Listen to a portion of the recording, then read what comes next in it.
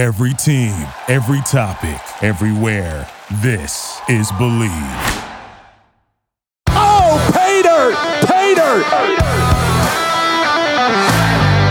Hi, everyone, and welcome to another edition of the Pay Dirt Podcast. I'm Tom Hannafin. He is Matt McGloin, and we are coming off of the 2022 Penn State Blue-White game, quote unquote. I think we'll call it a glorified scrimmage, and basically kind of what this broadcaster was expecting the last time we did this podcast was a lot of 7-on-7. It was a lot of scrimmaging, and it was a lot of drills, and not so much of a game because of the depth issues, the injury issues that Penn State has had at this point in the season. So luckily, Matt McGloin was part of the Big Ten Network broadcast crew that covered the game. We are obviously going to dive into the quarterbacks. We are talking plenty about the offense. The running backs, I think, especially look good. What the offensive line showed us, if anything, as we talked about, very limited numbers there. What the pass catchers were doing. Definitely going to touch on special teams because I think from the kicking and punting standpoint and kick return, punt return, there's plenty to talk about. Defense look pretty good, and there's some guys in terms of depth that I think are going to jump out for Penn State fans. And then we are going to touch on the news that came out this week about the potential new Penn State athletic director being targeted is Pat Kraft from Boston College. So we're going to delve into that a little bit. Before we go any further, I want to thank you all for liking, commenting, subscribing, and turning on notifications. And thank you for making episode 43 one of our most downloaded episodes ever in the history of this podcast over the last 8 months. You guys have been fantastic. So thank you. And a big thank you to our partners at BetOnline, who continue to be the number one source for all your betting needs and sports info. Find all the latest sports developments, including updated odds on the NBA playoffs, fights, and even next season's futures. And don't forget, Major League Baseball is back as well. Who are you picking to win this year's World Series? BetOnline is your continued source for all your sports wagering needs, including live betting in your favorite Vegas casino and poker games. It's super easy to get started. So head to the website today or use your mobile device to join and use our promo code BELIEVE. That's BLEAV to receive your 50% welcome bonus on your first deposit. The Pay Dirt Podcast is presented by BetOnline, where the game starts. And of course, Funk Brewing is the official craft beer partner of the Pay Dirt Podcast. Of course, we're big fans of the Citrus IPA and the Silent Disco IPA. However, we want to let you know about the Pipe Dream Hazy Imperial IPA. It's available right now. It's got hints of lemon rind, strawberries, lemongrass, and finishes like a fruity New Zealand Sauvignon Blanc. You can get Pipe Dream at Funk's Taprooms now in Emmaus, Elizabethtown, and York. Of course, you can find Funk Brewing products at your favorite beer distributor and grocery store. Speaking of Funk's Taprooms, we want to let you know about the tap room in Emmaus. It has moved locations. Now there's even more seating available in a very comfortable environment, plus a big screen and several more TVs, plus a permanent Flavor Nation food truck on site. For more information on the new Emmaus location and more, visit funkbrewing.com, especially to learn where and how you can get their fantastic products. Must be 21 years or older to purchase. Please drink responsibly. So, Matt, for those of us watching the podcast here on YouTube, you've got a nice sunburn/tan from being on the sideline at Beaver Stadium. And God, I remember that feeling of like, you're so excited that there's football, whether it be the spring game in April or even when the season starts in September. Penn State fans and State College residents come out of the woodwork and they're like, oh my gosh, the sun, it's a beautiful day, and no one puts on sunscreen and you get that burn, but everybody's like, you know what, football's back. So how was it being in Beaver Stadium and being there for the Blue-White game? Yeah, usually it takes me one or two sunburns to smarten up, and then I have to start putting the sunscreen on. Yeah. I didn't realize it was going to be that warm. Yeah, it looked great. You're checking the weather all week. All right, you're going to have rain. It might rain a little bit, early on in the game. And then I saw the rain's going to stop, before the game starts. I expected it to be cloudy, a nice little breeze, something like that. I didn't expect it for it to get as hot as it did. I certainly didn't expect to get the sunburn that I have. My mom yelled at me, as she always does, because I don't put the sunscreen on. Like I said, it usually takes a couple sunburns for me to, before I start to apply the sunscreen. But again, other than that, it was an awesome day. Fantastic being back inside Beaver Stadium, being on that sideline. Great being a part of that crew with Matt Millen and Rick Pizzo. Fantastic guys who do a heck of a job. But you're right, just so excited for football to be back. And again, it was a glorified practice, but I really did enjoy it. I enjoyed the layout, and like, it's hard. And we've talked about this. It's hard to try to judge players based off of that day. I tried to do my best to watch guys individually, right? See, this guy has some burst. This guy needs to work some technique things. His mechanics need to get better. This guy's got great hands. This guy's flying around the field. This is a smart player. He understands where to go. So that's what I was really looking at, and I actually came away with some pretty good things that we'll get into here in a few minutes. Yeah, I definitely want to talk about quarterbacks off the bat. I think it's just great to see over 60,000 Penn State fans come out for, as you said, a glorified practice. And there was speculation, you and I had spoken to, the voice of Penn State football, Steve Jones, last week on ESPN State College. And he was hoping to see a game, obviously, because not the day before, but the Friday prior to the game actually taking place, apparently there had been a scrimmage where, according to Steve, they got after it. I was like, great, that's fantastic. And you probably needed to do that in a closed setting. And then for the sake of the injuries, the depth issues we talked about, specifically the offensive line, I think Penn State, James Franklin and company made the right decision in terms of like, hey, let's keep everybody healthy and let's just show the fans something fun and get the guys out there in front of Beaver Stadium for the first time. So I thought that was really positive and ultimately the right decision. So let's start with the quarterbacks. I would like to say that all four of them really got pretty good looks. Let's start with the incumbent starter, Sean Clifford, entering yet another spring game. How did you feel about what he put on tape? They're very lucky to have him back for his 6th year. I really feel that way now. And I know for the past few weeks and throughout spring practice, we talked a lot about, will there be competition? Could somebody surpass Sean Clifford? Could somebody get to that point? It's not going to happen, right? 2022 is Sean Clifford's year. I mean, if it does happen at all, it'll be Veilleux. When we had the chance to talk to James Franklin, Mike Yurcich, Manny Diaz a few days before the spring game, Franklin said, listen, this is the best spring Sean Clifford has had. He's confident, he's comfortable, and he should be in year 2 of Mike Yurcich's system. Let me say this, Tom. The gap between Clifford and Veilleux and Alar and Pribula is massive. And unless something incredible happens, if Pribula and Alar are able to develop in a hurry over the next few months, right? That's the only way I can see them surpassing Veilleux. You're looking at maybe a major injury to Clifford and Veilleux potentially happening. I don't want to see that at all for the health of those kids. Look, again, expectations are certainly high for both those guys. I'll tell you what Mike Yurcich said. He said, it takes time to develop. There are signs that they will be good quarterbacks. It's not where it needs to be right now from a consistency standpoint. And we got to see that on Saturday. Some good throws here or there, some good plays here or there. But turnovers, mistakes, right? It's the consistency that you look for in an everyday quarterback, in a starting quarterback, Tom. And if I talked a lot about, how were you going to react? Were you able to bounce back? And you continue to march forward, play well in that environment? If you can't play well and you can't do it in front of 62,000 people on a Saturday afternoon, I can't expect you to do it in front of 110,000 people at 8 p.m. on ABC versus Michigan or Ohio State, right? Mm-hmm. So listen, and it's okay, right? Continue to learn from guys like Veilleux, guys like Sean Clifford, continue to grow and develop. Take a breath, relax, right? I was really impressed with Veilleux, though. Thought his footwork looked a lot better. Thought he made some really good throws. You can just tell he was more calm, more confident. It didn't look like he was chasing reads. It didn't look like his eyes were all over the place. It looked like he knew what he saw defensively, knew where he had to go. You can tell the progress he's made throughout the end of last season after the Rutgers game, right? Heading into December, winter workouts and spring practice. So with 1-2 where they're at quarterback wise, I'd feel pretty good.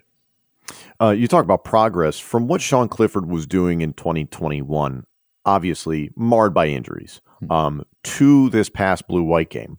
Were there any little things that you're like, that looks like that's progressed, that looks like that's changed, that looks like that's improved for Sean? What did you see? few times, like I love passing concepts, Tom, where you're working one side of the field. Let's say I'm working left side of the field, I'm working here, and then I have like a crossing route or a deep crossing route coming into my vision.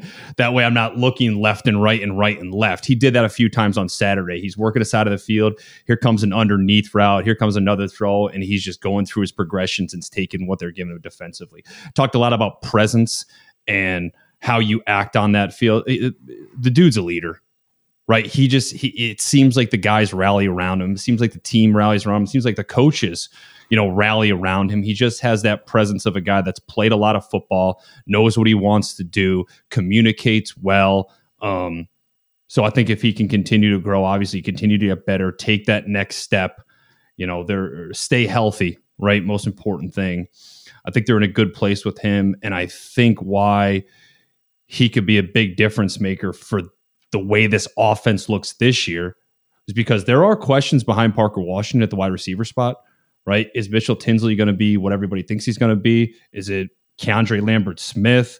And who else, right? Behind those guys. And, I think when you have an experienced 6-year guy like Clifford, he can bring those guys along in a hurry and help them, with the mental aspect of the game of football. Yeah, I want to get to wide receivers in a minute. We'll continue to talk about quarterbacks here. Christian Veilleux, you talked about, he looked like he was a little bit calmer. He definitely looked sharper. I think all the quarterbacks were still struggling with timing. And part of that, Matt Millen talked about it on the broadcast, as did yourself, that it's spring.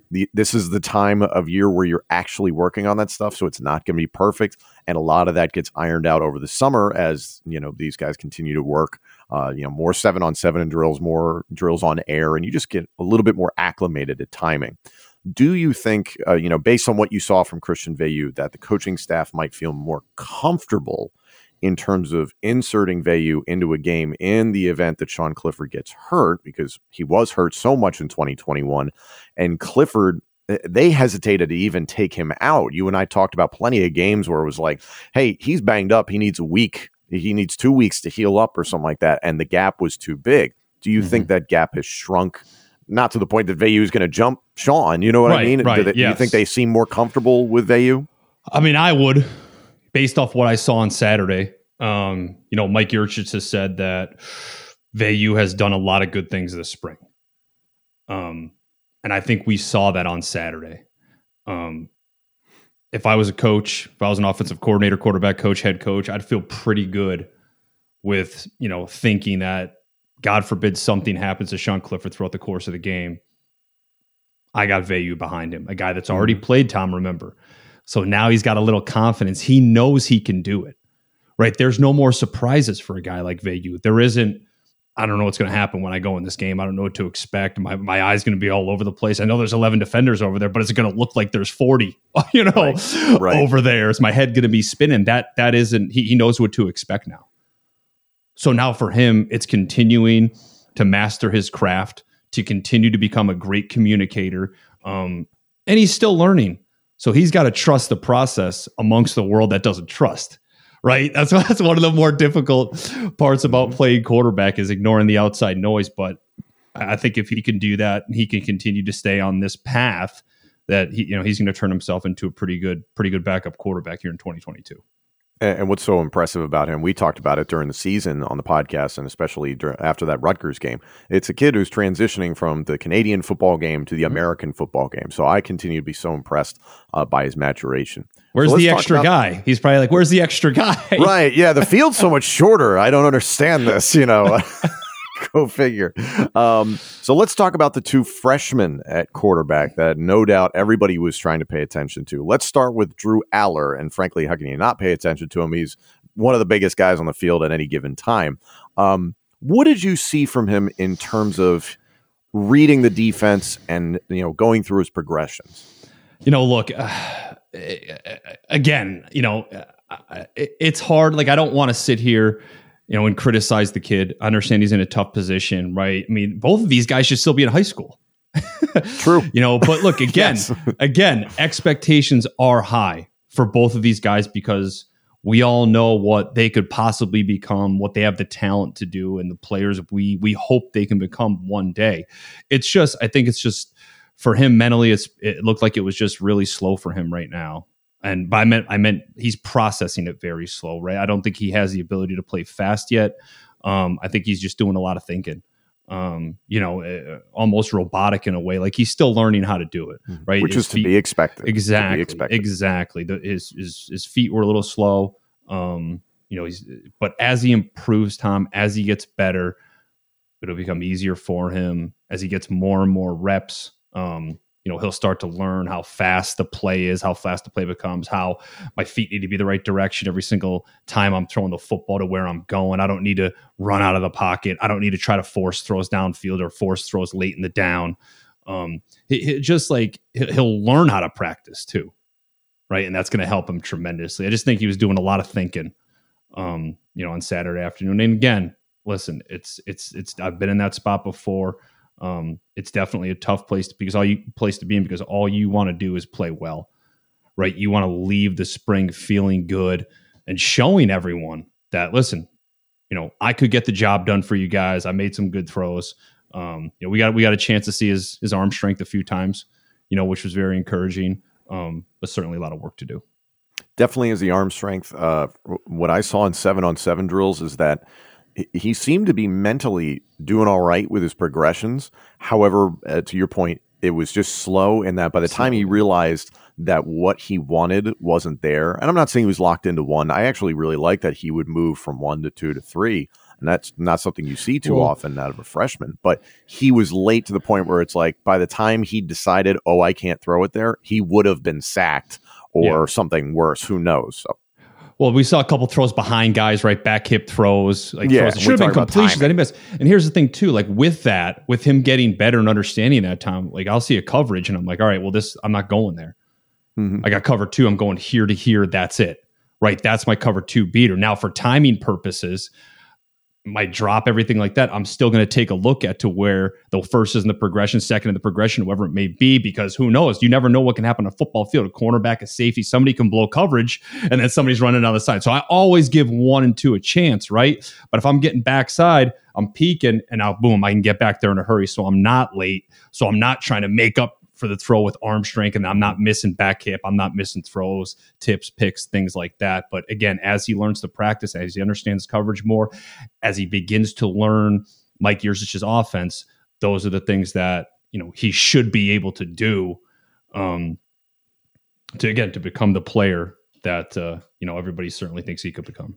Yeah, because I think when you see a young quarterback, if they get locked into number 1 and then they force it or they take off running. You see that at a lot of SEC quarterbacks because that's kind of the style of offense. It's like, hey, if that slant route isn't there, just take off and run. You didn't see that from Allar. You didn't see him look at 1 and be like, you know what, I'm just going to gun it and see if I can get it in there. You didn't see that with option 2. Sometimes he'd go to option 3, and as you said, it was a little off target. So I'd rather see that than forced passes. There was an interception, but again, that was off a deflection. So you're not even going to get hung up on statistics from this game. Seriously, it's not worth it. And lastly, let's talk about Beau Pribula. It may have been confusing for the viewer because both Veilleux and Pribula were both wearing number 9. So unless you saw that one had a visor on and one didn't, and one had eye black and one didn't, and one had a Canadian flag in the back of his helmet and didn't, it was kind of difficult to tell the difference. Obviously, you were on field level. Do you buy the comparison of Pribula to the athletic ability of Trace McSorley? It's funny because before the game, we're like, all right, well, Veilleux has a left knee brace on. I'm like, wait, no, Pribula has a left knee brace on too. All 4 of them do. Because that's what you look for. You look for like wristbands or arm sleeves or knee braces or something like that. So can I ask you something between the quarterbacks? Yeah, I don't believe all 4 have the exact same knee injury. Maybe they do, and I just don't know. But like, is that a precaution thing for quarterbacks because it's a plant leg? They're all righties? It's a plant leg. Yeah, it's a plant leg. You don't want to get rolled up on. I wore one my senior year, because you're so in that pocket, right? I just saw you're a big Stone Cold Steve Austin fan. I would have worked 2 then, as the season went on.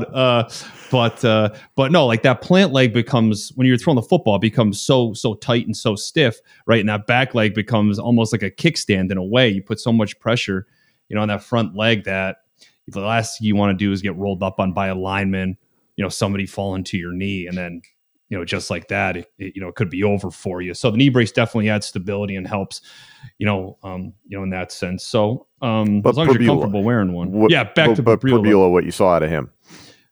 Athlete, saw a couple runs, from him. It seems like he's a guy that can create a little bit, throws well on the run, but still needs a lot of work. He went in fourth, or got the fourth reps on any way you want to take a look at it. So, he still needs a ton of work. But one of the things I thought was interesting about him is that, cause you do all this research for these spring games.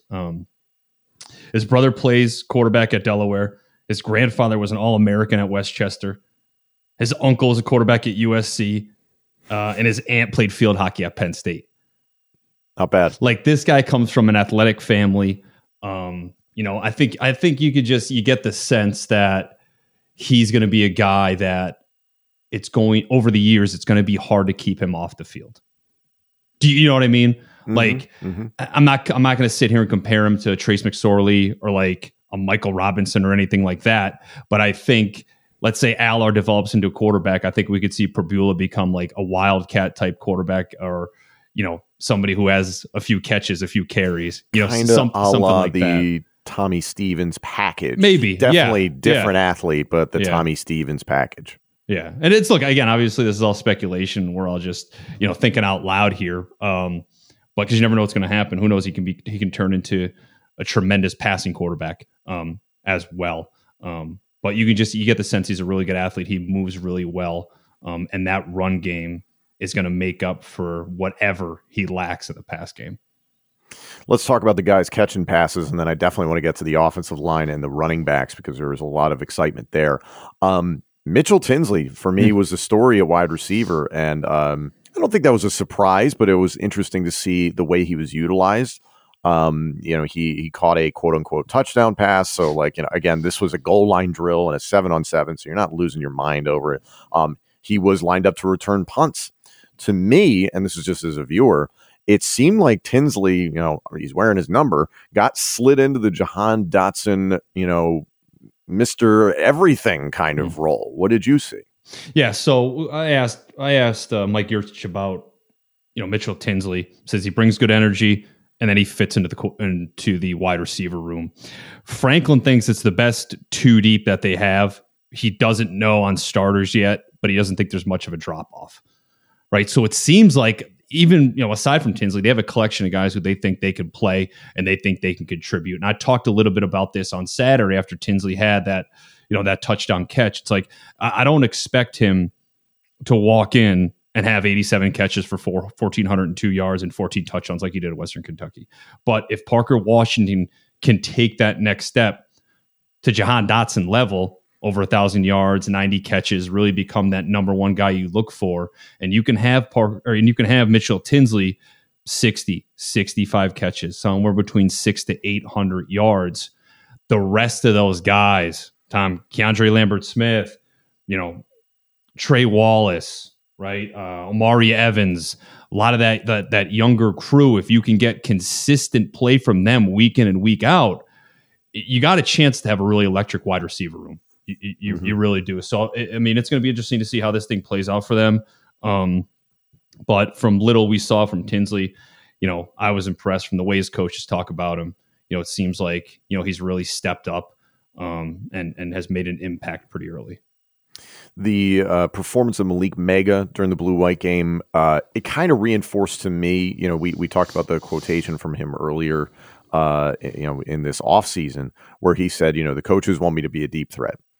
And he can do that. I believe he can be that. However, in this blue-white game, you saw them kind of open things up a little bit with him and say, hey, let's try this. Let's try this type of route. Let's see if you can work against this type of coverage.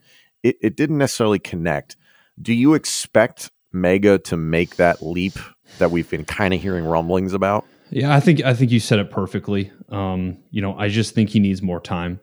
I think he needs more reps. I think he needs to be out there more. With a guy like Mega and really any young player, like you don't want to force them into a big role too early because it can destroy guys mentally. And that's hard to recover from. So I think if they continue to slowly bring Mega along, then he can definitely be a contributor as the season goes on. I just think he needs more time. Again, he's still young. What's he? A sophomore now? I believe so. Yeah. So I mean, he needs more time. And again, if you've got Washington, Tinsley, Lambert Smith, if you got 3 guys that are rolling for you, 4 and 5 guys, you could have a collection of guys be able to do that for you, and you can kind of move them along very slowly. Yeah, Dotton was there as well. Jaden Dotton. Yep. Omari Evans looked like a favorite target of Aller, but that you kind of expect that with freshmen coming in at the same time. So, I'm curious to see how he progresses. Speaking of pass catchers, tight ends, nothing really jumped out. Nothing really negative. Nothing really overly positive. What do you think? Yeah, look, I think it could be one of arguably the best tight end room in the Big Ten. Theo Johnson, Brenton Strange, Tyler Warren. Have to involve him in the offense somehow moving forward, more than what we saw last year from a pass catching standpoint. They should be doing more, let's just say. So we'll see. Again, we didn't get to see much out of them on Saturday, but the makings are there for an explosive tight end room, and a room that can complement your wide receivers really well.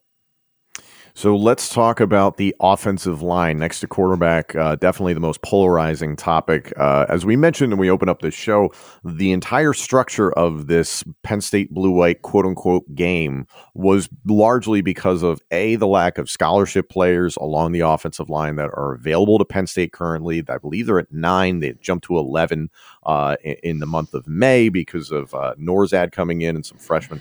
So I'm excited about that. However, there have also been some injuries. So it was like, okay, you can't reasonably field the same, 7 or 8 guys for 4 quarters of a scrimmage game or whatever, and hope that you come out unscathed and hope that there's no injuries. So this was the right decision. However, what we saw was limited. Again, the D-line and the O-line in those segments where it was offense versus defense. Looked like they were getting after it. The offensive line was creating some holes in the running game. So it felt positive. What did you see? So, again, going back to talking to the coaches, because I feel like, I think this is important. This is stuff you didn't get to talk about on Saturday. So, having that opportunity to talk to James, and Manny and Mike Yursich, I think it really, adds to what we're trying to talk about. Yeah, no doubt. So, I mean, look, he's, James went as far as to say Caden, Juice, and Olu. He thinks those 3 spots has a chance to be an improvement from what they've had. Right. Which I think, Tom, if you can leave spring knowing we've got a center and 2 tackles and we're solid there, you have to feel good knowing that. Obviously, because of what we saw last year. Can't get much worse, right? There's going to be competition at guard. Which is okay, right? You probably have 4 or 5 guys battling for that guard spot. I think they'll be okay. I really do. Scruggs is athletic, right? Olu, Caden Wallace, big tackle, 6'6", 310 is Olu, 6'5", 319 is Caden Wallace. And you add speed now with that running back group, right? A lot has been talked about. Well, you got to make a guy miss. You have to make guys miss tackles. Well, you have 2 young guys now at that running back spot, in Katron Allen, Nick Singleton, who I think can do that. Left guard, you saw a lot of Landon Tingwall, who's somebody who, it's been talked about. He can play tackle as well if he needs to, but he had a really strong end to 2021. So I personally feel pretty good about him. I know our good buddy Thomas Frank Carr from Blue White Illustrated thinks the world of him. So that felt great. You saw a lot of Nick Dawkins, right guard with the first team, and then he would switch to center with the second, third, fourth team, whatever you want to call it. How do you feel about Dawkins' performance? Yeah, I mean, look, obviously he's been a special teams guy, a year ago. But again, just getting on the field, being in that environment, it adds depth, right? The more and more reps you can get these guys, the more they become comfortable, the more they understand what it takes to play. Right? The more confident you become in knowing that, all right, I'm continuing to build depth here just in case something happens. I got a guy that I know can step in and get the job done and replace somebody else. So, look, I think from where they started to where they are now, is definitely an improvement, but still a lot of work left to be done. But I think I would feel good. I would feel good right now with that offensive line position. And talking about interior offensive line, I mentioned, Nourzad's coming from Cornell this next month, so that's going to bolster that portion of the offensive line. Bryce Effner has been injured a lot. Sal Wormley is a guy that you were hoping was going to be a starter going into 2021. He was injured, so he's somebody who could definitely be in the mix heading into the 2022 season. So it's nice to see options, but it was also good to see a guy who is lower on the depth chart step up and step in a good way. Let's talk about the running backs because this felt awesome. Yeah. Kevon Lee came out and he looked like the competition that had been introduced to him in the form of Nick Singleton and Kaytron Allen had lit a fire under his butt. No doubt. Yeah. No doubt. Kevon looked sharp. What do you believe? Yeah. No, that's exactly. There was no, what I loved? There was no dancing. Guys were just going.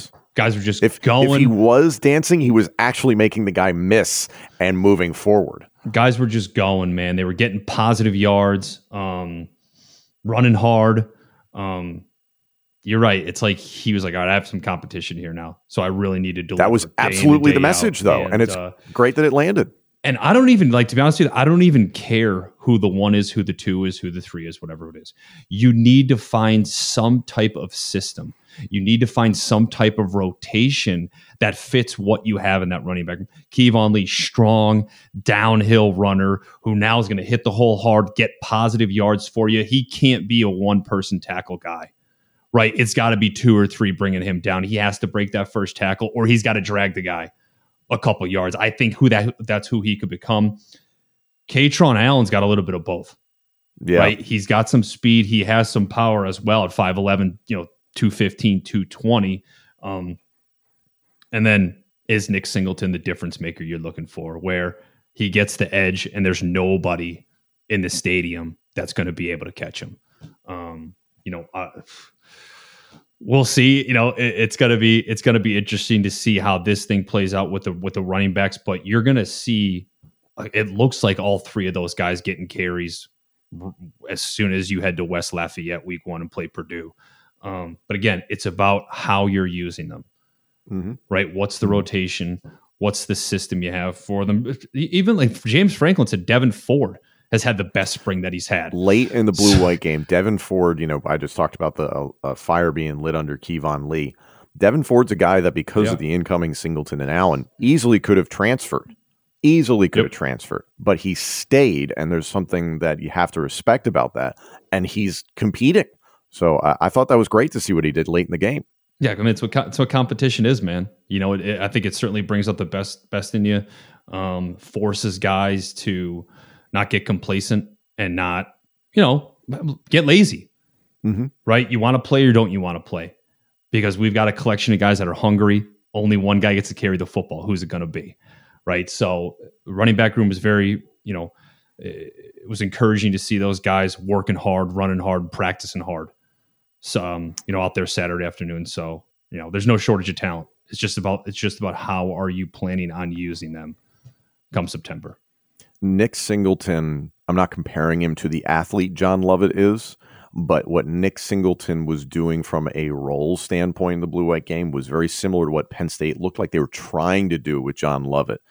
Run the ball effectively, but also be a threat in the passing game, work the boundaries as well. Singleton looks like he's capable of that and more, which is great. And then I'll say this, Kaytron Allen needs to get a different number so there's no issue of having 2 13s on the field at the same time on offense, right? Because Keandre Lambert-Smith and Allen, I would love to see both those guys on the field at the same time. There's just threats. It's good to have multiple threats. And before we move on, Tom, everybody's talking about, James Franklin has always had a number 1 running back wherever he's been. It seems like everybody thinks that Nick Singleton could be the number one running back, be that guy, that 3-down back guy for you. Let's not rush it. You've got a collection of running backs that are very good.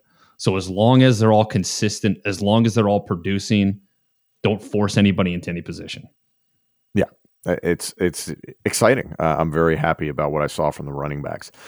So we're going to dive into the special teams very briefly. We're going to talk about the defensive effort as well, and then we do want to touch on some of the news this week and regarding the potentially new Penn State athletic director. But before we go any further, we want to let you know that all of us involved in the Pay Dirt podcast are proud supporters of Thon, also known as the Penn State Dance Marathon. Thon is a year-long effort dedicated to raising funds and awareness for its sole beneficiary, 4 Diamonds at Penn State Health Children's Hospital. Thon is the largest student-run philanthropy in the world, committed to enhancing the lives of children and families impacted by childhood cancer. 4 Diamonds picks up where insurance leaves off to relieve financial stress and provide emotional support so that no family ever has to see a medical bill. Since 1973, Thon has raised over $203 million in the fight against childhood cancer and counting. To learn more about Thon's year-long efforts or to donate, visit thon.org. That's thon.org. It's all for the kids. Make a difference in the life of a child today. And on another personal note, we want to take this opportunity to put a spotlight on mental health with an initiative called Tag Me In. Tag Me In is simply asking for people to tag in on the conversation and help strip away the stigma around mental health. Whether you're looking to lend support, you want to talk, you want to share, maybe you need some help. We invite you to join in on the conversation. We encourage you to make a video if you'd like, post it on your social media channels, and use hashtag #TagMeIn and hashtag #TagMeInUnited. At the very least, we want to hear from you. You are not alone. Tag Me In. Visit tagmeinunited.com to learn more. All right, briefly hitting on special teams. Jake Pinegar finally seems to be the guy again for Penn State when it comes to field goal kicking, and is apparently going to be, probably the guy in terms of punting. Who knows what they decide to do. Barney Amor certainly impressed a lot of people. He's a super duper senior transfer from Colgate. Meanwhile, Gabriel Nwosu, I love this guy already. Redshirt freshman, 6'6", 280 pounds. Yes, I am a big fan. So what did you think from the limited stuff that we saw from special teams? You know what, man? Look, to be honest with you, I need somebody that can kick field goals. That's what I need. Novel idea. Right? No, but like I said this all freaking season in 2021. Stout, great punter, not a great kicker. And then in the freaking Outback Bowl, it's like, oh yeah, Jake Pinegar is what was it? He was the long distance kicker or the short distance guy. I can't remember the crazy. Ridiculous. It was ridiculous. And I was like, where has this narrative been all season long? Like, give me a break. I cannot tell you how much it affects an offense when once you cross into plus territory, you don't have 3 points in the bank, right? That completely changes how you call plays. That it completely changes your mentality as a quarterback, knowing that I got to make a play, I got to get a first down because I don't know if we're at the plus 30 here. I don't know if our guy can hit a 40 or a 45-yard field goal or a 38-yard field goal, whatever it may be. Right, I got to force this throw here on 3rd and 6. Which is the last thing you want to be thinking, Tom. Right, because the closer you get, obviously you're always thinking touchdown down there. I want 6 points. I want a touchdown. I need a touchdown. But in the back of your mind, it's like I don't need to force anything though. Because I don't want to turn the football over. I don't want to take a sack. I don't want to create any problems for this offense or this drive because I know that our kicker is going to come in.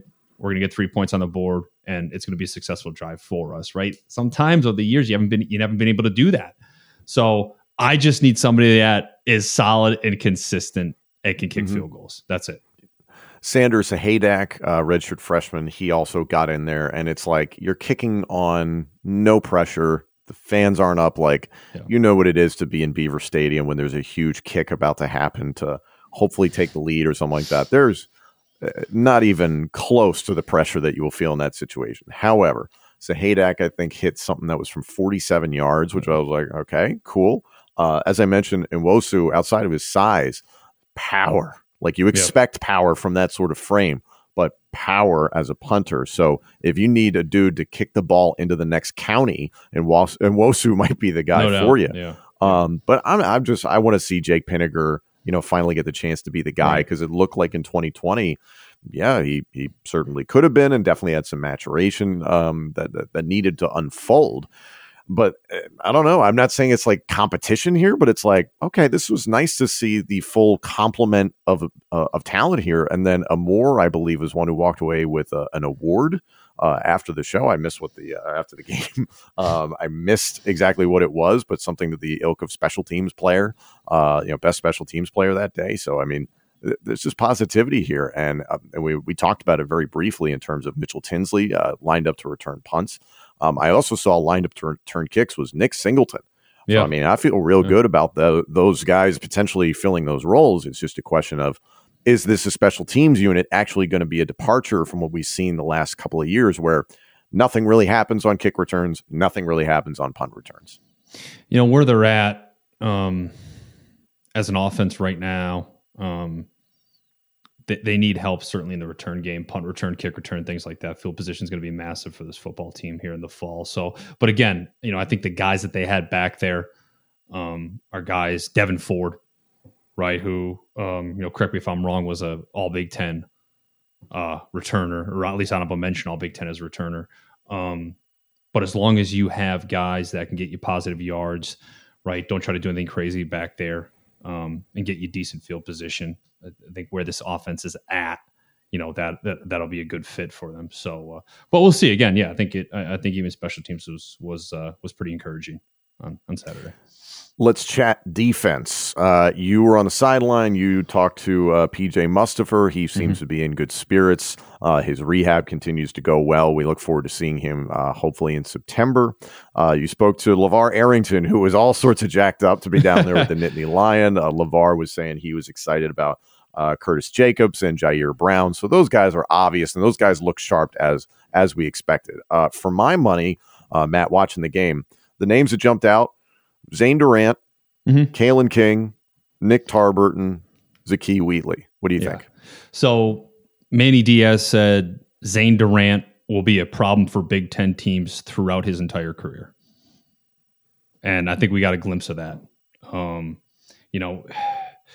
For me, it was all about, what it's going to be about that defense and that defensive line. We'll start there. What is the rotation going to be, and how are you going to do it? Right. Manny Diaz talked a lot about emptying the tank, right? 4 guys are in, empty the tank. Here come the next 4, no drop off in production, right? Do they have that right now? I'm not sure yet. I think there are a few guys, I think they're on their way once you get Mustipher back. And Damon Robinson, the transfer from Maryland. Maryland. Yeah, no doubt. Yeah. I think you're getting closer to that. I think they are in a good spot with that defensive line. Smith Vilbert certainly has a ton of potential.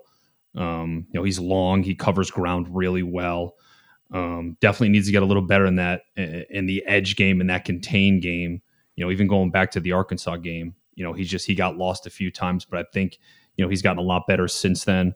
But again, you've got a ton of players. I think you just need to find what that rotation is that'll bring out the best in each one of those guys. Dare I say that linebacker may be the issue for Penn State? Say that? Defensively, I just think I'm not seeing the depth there. That's all. And that's right now. I mean, we don't know what's going to happen over the summer or over training camp. If a guy figures it out, if a guy continues to develop, gets better, and really fits into that role. I mean, look, obviously Curtis Jacobs, this has the potential to be a breakout year for him. But aside from him, I think it's pretty wide open. I felt better after Saturday knowing that Sutherland can absolutely do that job. Good. Because I really enjoyed watching him practice on Saturday. You could tell how smart he is. Again, you can tell how he understands what offense is trying to do. He understands routes. He understands concepts. Manny Diaz talked about him playing that hybrid role, for them, that you're seeing a lot more now in college football. They're asking him to do so much in the run game and the pass game, and that's such a difficult position to be in. But he has no problem sticking his nose in there if it's a run and trying to make a tackle. He was good in coverage as well. So I felt a lot better after Saturday, after watching him play in that role and kind of be put out on that island there. right? And then who's your third linebacker? What do you do? Or do you use that strength and that depth of the secondary to play more, more nickel and more dime packages? Yeah, you saw Kobe King out there frequently. Mm-hmm. I think there's still questions there, but it sounds like he's been pushing, a guy like Tyler Elsdon and Budden were guys that were talked about to be in that third linebacker spot. Kobe King could be the guy. Don't know if that's necessarily like something in concrete necessarily. We could see a lot of fluctuation there, but you saw a lot of Dwyer, Budden, and DeLuca, especially as the game wore on and you were getting more subs. Any inspiration in terms of what you saw from Dwyer, Budden, and DeLuca? Budden. I thought Budden looked good, right? Kobe King looked good as well. You just don't know right now. You don't know what they're going to do. You don't know what to expect out of these guys, right? I mean, Budden appeared in 4 games a year ago. Kobe King appeared in four games a year ago. So these guys have a little bit of experience, but is it enough to where they can step in and make the impact that's expected at that position at Penn State? I just don't know. I think week 1 against Purdue, I don't think you're going to need it because I could see them Purdue's going to throw the ball 50, 60 times. Mm-hmm. Right. So I could see them playing more of that dime package with more, more safeties, more corners. And so much talk with Manny Diaz of potentially being a 3 safety look. So Zakee Wheatley, Jalen Reed, Jair Brown, you could be seeing a lot of them. Kalen King looked like he was stepping in. I don't necessarily know if he's going to be at the exact same level that Tariq Castro Fields was at as a boundary corner last season, but he looked good, at least in this game. You can rely on Porter Jr. and you can rely on Daquan Hardy. Yeah, no doubt. I mean, look, there's depth there. There's depth at that corner spot. Jair Brown obviously covers ground in a hurry. He's the leader of that defense. So there's definitely talent and depth in the back end. It's just, I think Jonathan Sutherland might be the most important player on that defense. I'm not saying he's the best player on that defense, but he might be the most important player on that defense where, again, if he can continue to develop and feel comfortable in that spot, then Manny Diaz can kind of build that defense around him, and it creates a heck of a lot more opportunities for him week in and week out. I think, now we've broken down kind of just about every position from the game. I saw on ESPN, Mark Schlabach gave his way too early top 25 for the 2022 season. So you can take from that what you will. There's plenty of those out there, and they're all opinion based. Penn State, in his opinion, was not featured because they were not in his top 25. My gut reaction watching the spring game, this looks like a team that's not in the top 25. So I would have to agree with that. Is there anything that you saw that would maybe be contrary to what I just said? No, I just think there's too many questions, right? Mm-hmm. And from what we saw last year, there wasn't anything that you can point to from last year and say, all right, this team belongs in that conversation. Mm-hmm. The way they finished the season against Arkansas, especially defensively, right? I mean, they got destroyed versus the run. Arkansas's misdirection just confused them throughout the course of the game. So they certainly don't belong in the top 25. They don't have an easy schedule, especially early on. It's going to be tough because there is no, we can figure it out early in the year, right? We know we can get by and beat these teams solely based off talent. You don't have that. Right, Purdue week 1, Auburn week 3 in Auburn. Right, Auburn almost had 200 yards rushing against you last year. Those running backs are back. Mm-hmm. So issues you have now, problems you have now, need to be figured out right now. Because Tom, West Lafayette, that might be the best atmosphere they've had in West Lafayette in years. Mm-hmm. Knowing where they're at, coming off a bowl victory, their quarterback's returning, knowing. Years ago, Jeff Brom committed to Purdue a long time to try to turn that program around. Knowing Penn State's coming to town and they have a chance to, to pull off an upset and get a big win to start, that place is going to be rocking. So I just hope Penn State has everything figured out by then. You've got a few months to do it. Spring's now over. Where have you gotten better? Are you ahead anywhere that you thought you may be?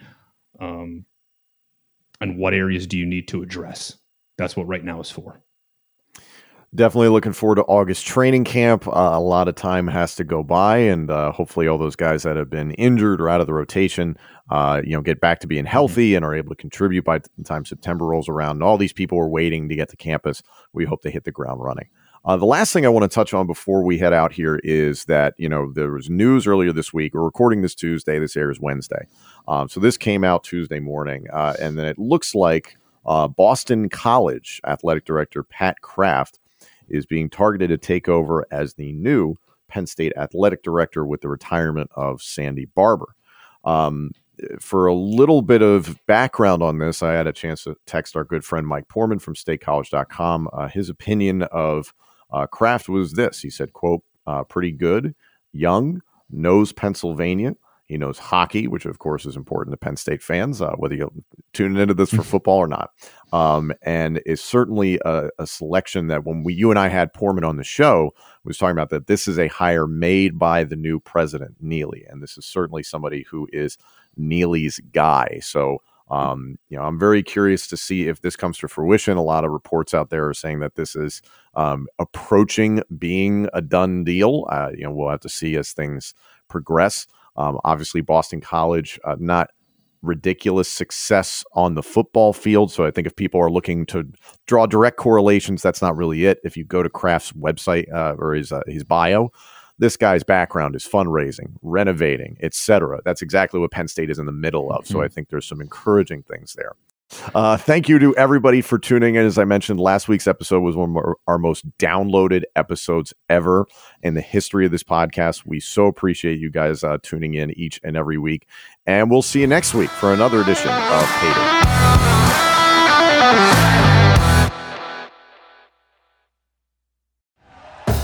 Thank you for listening to Believe.